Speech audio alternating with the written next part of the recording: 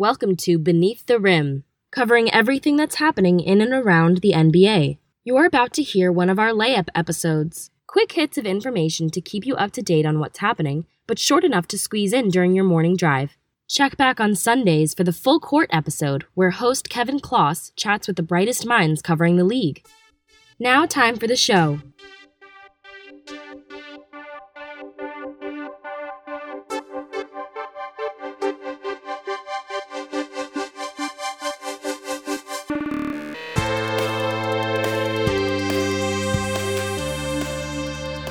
Welcome to Beneath the Rim, your source for NBA information throughout the week. I'm your host, Kevin Kloss. Happy to be a part of the Roto Heat family of podcast networks. Roto Heat, just a great up-and-coming fantasy sports, news, and information website, whether you're looking for fantasy football information or previewing of those big major events coming up. RotoHeat.com is the place you want to go to check out everything they've got, from articles and podcasts to Discord chats and Facebook Lives. RotoHeat.com has you covered. It is Wednesday, July 3rd, and we are 2 days into the Salt Lake City NBA Summer League, and that's where we're going to focus a bunch of our attention this morning. But we're also going to touch on some new free agent signings. We'll start with Salt Lake City, where Tyler Herro, some people would say he was a little overdrafted in last month's NBA draft. Shot maker from Kentucky, puts up 18 points in his debut against the Lakers, 5 of 10 from 3, pulls in 5 rebounds, and I think people just wanted to see, hey, he's not Nick Stauskas. And you know what we saw? He's not Nick Stauskas. Stauskas wasn't going to make shots like this. Tyler Herro is more than Nick Stauskas. He's more than a guy who's going to spot up and drain shots from the corner. He's a shot maker. Yes, he will pull up the three. We saw him in that game against the Lakers a number of times. Bring the ball up the court and just bury a three as he gets to the top of the key. He's also able to put the ball on the floor, though, and score at the rim. We saw that when he was at Kentucky, showed a little bit of that in his debut at Salt Lake City. He's also a pretty good defender. Tyler Herro needed to give us something. This doesn't mean he's going to be a scoring threat night in and night out in the NBA, and that he's necessarily going to solidify himself as that perimeter scorer, but this was a right step in the right direction on night one from Tyler Herro. Someone else who I thought really did well his opening night, Dylan Windler, the sharpshooter from Belmont, I was really high on. And I know if you watch the draft, the guys on ESPN referred to Cam Johnson from North Carolina as the best shooter in the draft. And maybe it's because I think Cam Johnson was just one of the worst picks that took place on draft night. Maybe Cam Johnson's the best shooter, but for my money, give me Windler. 19 points against the Spurs on his first night. 6 of 8 from 3, 6 rebounds, and here's the thing that's really sort of stood out for me in Summer League. He's 6'8". I think I knew he was 6'8", but I'm just seeing all the rebounds and traffic that he's able to grab on a Cavs team that is very much rebuilding, could very much be moving Kevin Love in the next 6 months.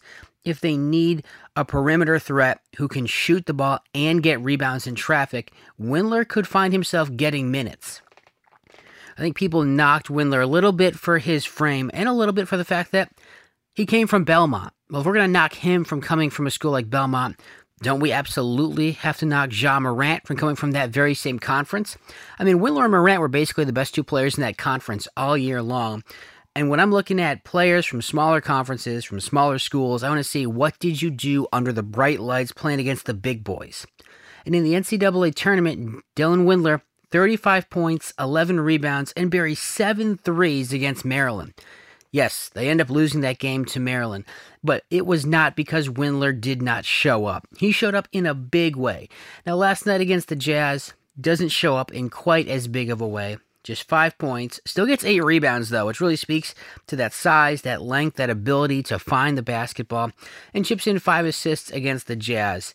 Dylan Windler has the ability on that Cavs team that is really still searching for its identity to carve out a role early. And I think as he can continue to show some strong Summer League performances here in Salt Lake City and then in Vegas starting on Friday, he could start to earn the trust of the coaches. New coach coming in there with the Cavs, he could carve out a role for himself off the bench in his rookie season.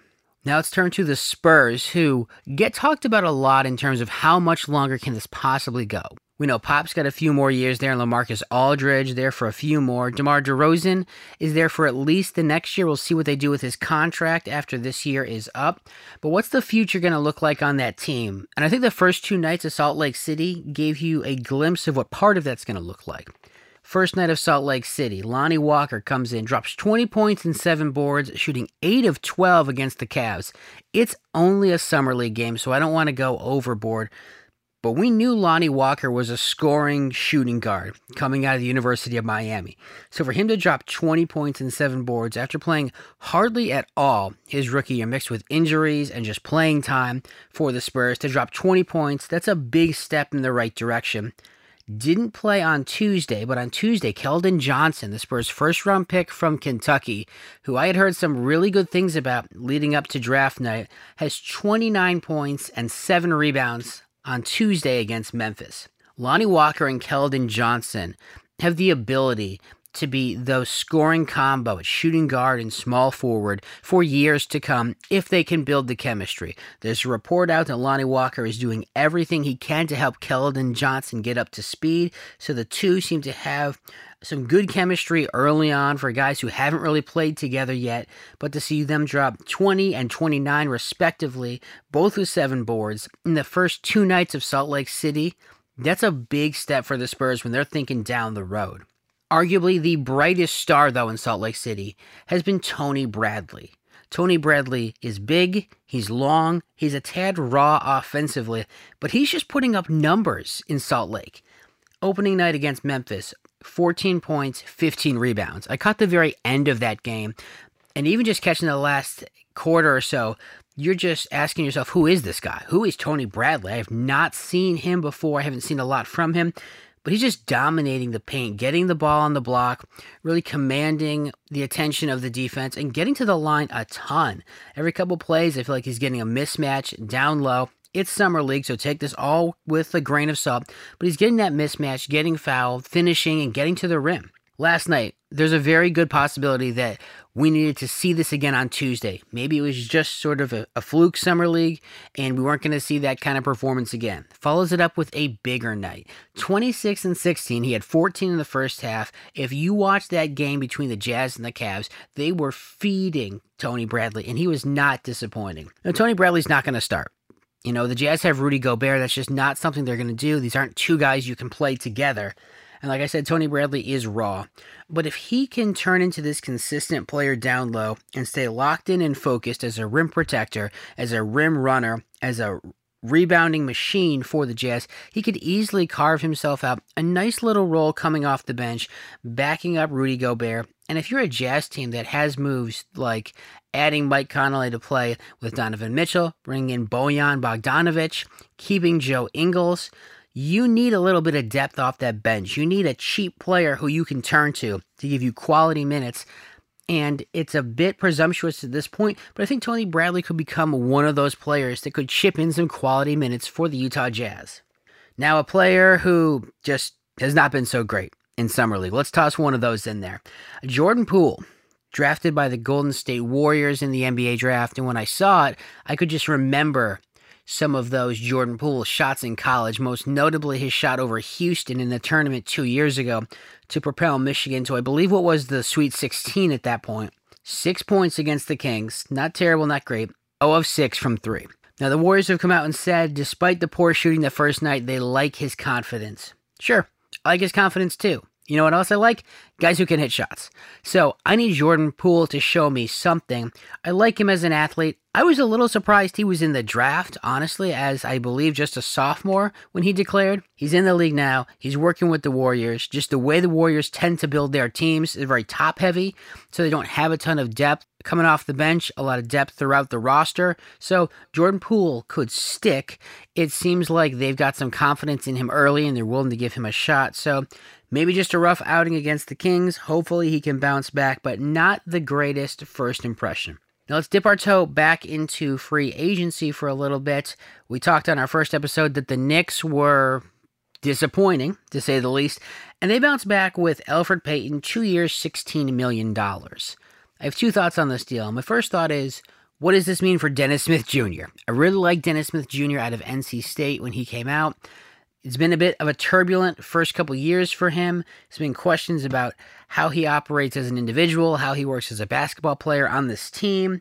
And now you add in Elfrid Payton, who, if there's one thing we can say about Elfrid Payton, great motor, sees the floor well, good passer, above average defender, he's just not a shooter. So on this team, he's just not going to command shots. And if he's taking shots, that's probably not good for the Knicks.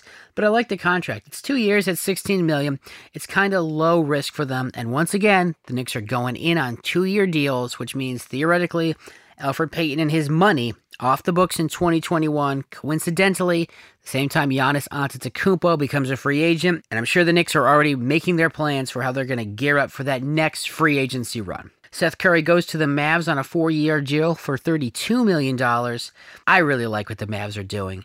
The Mavs are looking to add more pieces. In the future, the Knicks have their picks, so the Mavs need to figure out a way to gain momentum without being able to build through the draft. We know they inked Porzingis to that 5-year deal at the start of free agency. You bring in Seth Curry, that's more shooting with Luka running the point. I like the way this team is shaping up. I think Dallas could be a contender in the West. I think the West is very much in flux. So when you see Dallas making moves like this, adding a shooter like Seth Curry, really took a step forward. And maybe he's a little overpaid. Maybe he made a lot of this money in his Warrior series where people saw the way he matched up against his brother Steph. And maybe that's the case. That being said, still like him in Dallas for that money. A move I really liked that people didn't seem as thrilled about, Willie Cauley-Stein to the Warriors. I love Willie Cauley-Stein. I think he could be a great defender, rebounder, and a rim runner and a rim protector. Unfortunately, he's decided to leave Sacramento because he wants to prove he can be more of a stretch big and make shots. I don't know that he can do those things. Here's what I do know. In Golden State, they won't allow him on the floor if he's not doing what they need him to do. So if they believe he can stretch the floor and make shots, they will let him do that and they'll put him on the floor behind Kevon Looney. Now, if he can't do those things and he tries to do those things, he just won't see the floor. I think he's disciplined enough and the staff there is going to work with him well enough that they're going to get in his head and explain to him, here are the things we need you to do for us to be successful. And hopefully he buys in. Details on this deal are not released yet. I like the move in terms of a low buy for a big.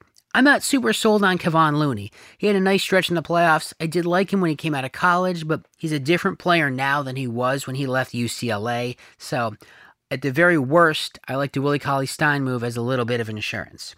We had talked before that the Celtics desperately needed to find a center, and that was a big glaring hole for them. They found a center, Enes Kanter, 2 years, $10 million. You are not getting a lot of defense when you bring in Enes Kanter. Here's what you are getting. You're getting a big who can score and rebound seemingly at will. When he was getting minutes with the Knicks, and I know it's the Knicks, but when he's getting rebounds with the Knicks, he's routinely putting up 20 and 10 in Madison Square Garden. If he can even give the Celtics anything like that to take some of the pressure off Kemba Walker adjusting to a new team, off Jason Tatum and Jaylen Brown feeling the weight of the new expectations with Kyrie Irving not around, if we're not sure what we're going to get from Gordon Hayward and we can lean on Enes Kanter in stretches, and that's really all the signing has to be.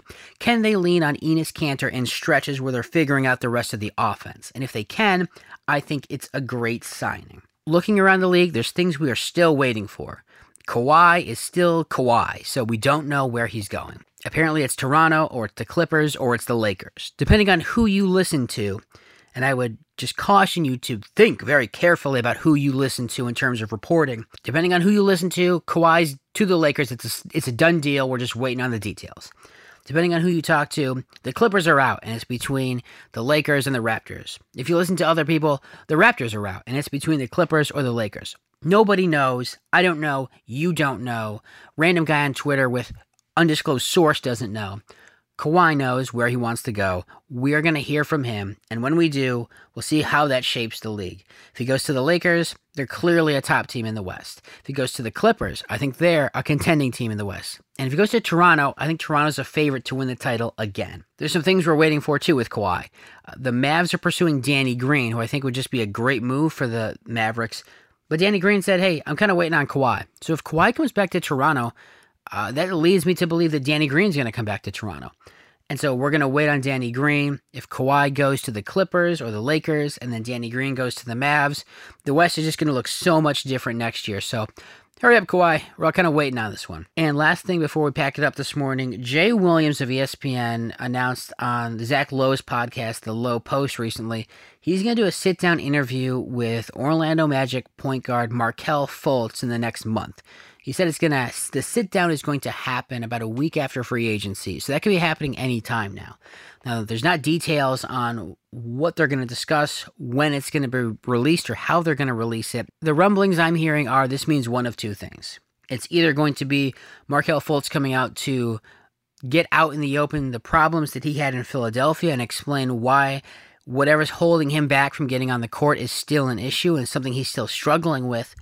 Or this is going to be him laying out what he's been through in the past and basically announcing that he's ready to go for training camp, that he's going to be ready for the season. I have no information on which of these it's going to be. I don't know when it's being released. I just know I want to hear it when it happens. Markelle Fultz, if you watched him at Washington, was a big-time shot maker. And when we talk about, well, he can't really shoot, he's not really a three-point shooter, go back and pull up scouting reports the year of his draft. He was basically scouted as an above-average three-point shooter, and now we say he can't shoot threes. I understand things can change, but I also understand things can also go back to the way they were before if something was established in the past. I'm super interested in Markelle Fultz. I want to see, can he become even an average player? Because if he becomes even an average to above-average player, Orlando, who doesn't really have a lot of cap space to bring in anyone else, can add some wins and depth to their roster by getting a healthy Markelle Fultz. So we'll wait for that. If I hear news on Jay Williams sit down with Markelle Fultz, I will put it on the show. I will put that out on Twitter. Roto Heat Kevin on Twitter. You can find me there. And thanks so much for listening. 5-star reviews are always appreciated. They really help build momentum for the show, as this is still just the second show that we've done. We're really looking to engage with listeners and get a little more traffic going. So wherever you listen to your podcast, if that's Apple Podcasts, Stitcher, Google Play, leave us a review. Let us know what you think of the show. If you've got an idea, more than happy to hear what you have in terms of an idea for the show. Want to let everyone know this coming Sunday we're going to drop an episode where I'm going to talk with Steve Popper. He is a reporter on the NBA and specifically covering the New York Knicks for Newsday. We're going to be talking RJ Barrett. We're going to talk about free agency, losing out on Zion, losing out on Kyrie, losing out on KD. What are expectations for the Knicks moving forward? We're going to discuss all those things on Sunday's Full Court episode. To catch that one, make sure you subscribe wherever you grab your podcasts. Until next time, I'm Kevin Kloss. This has been Beneath the Rim. Thanks for listening. Don't miss a moment of the action. Subscribe to Beneath the Rim for automatic delivery of new episodes in Apple Podcasts, Stitcher, or wherever you get your podcasts.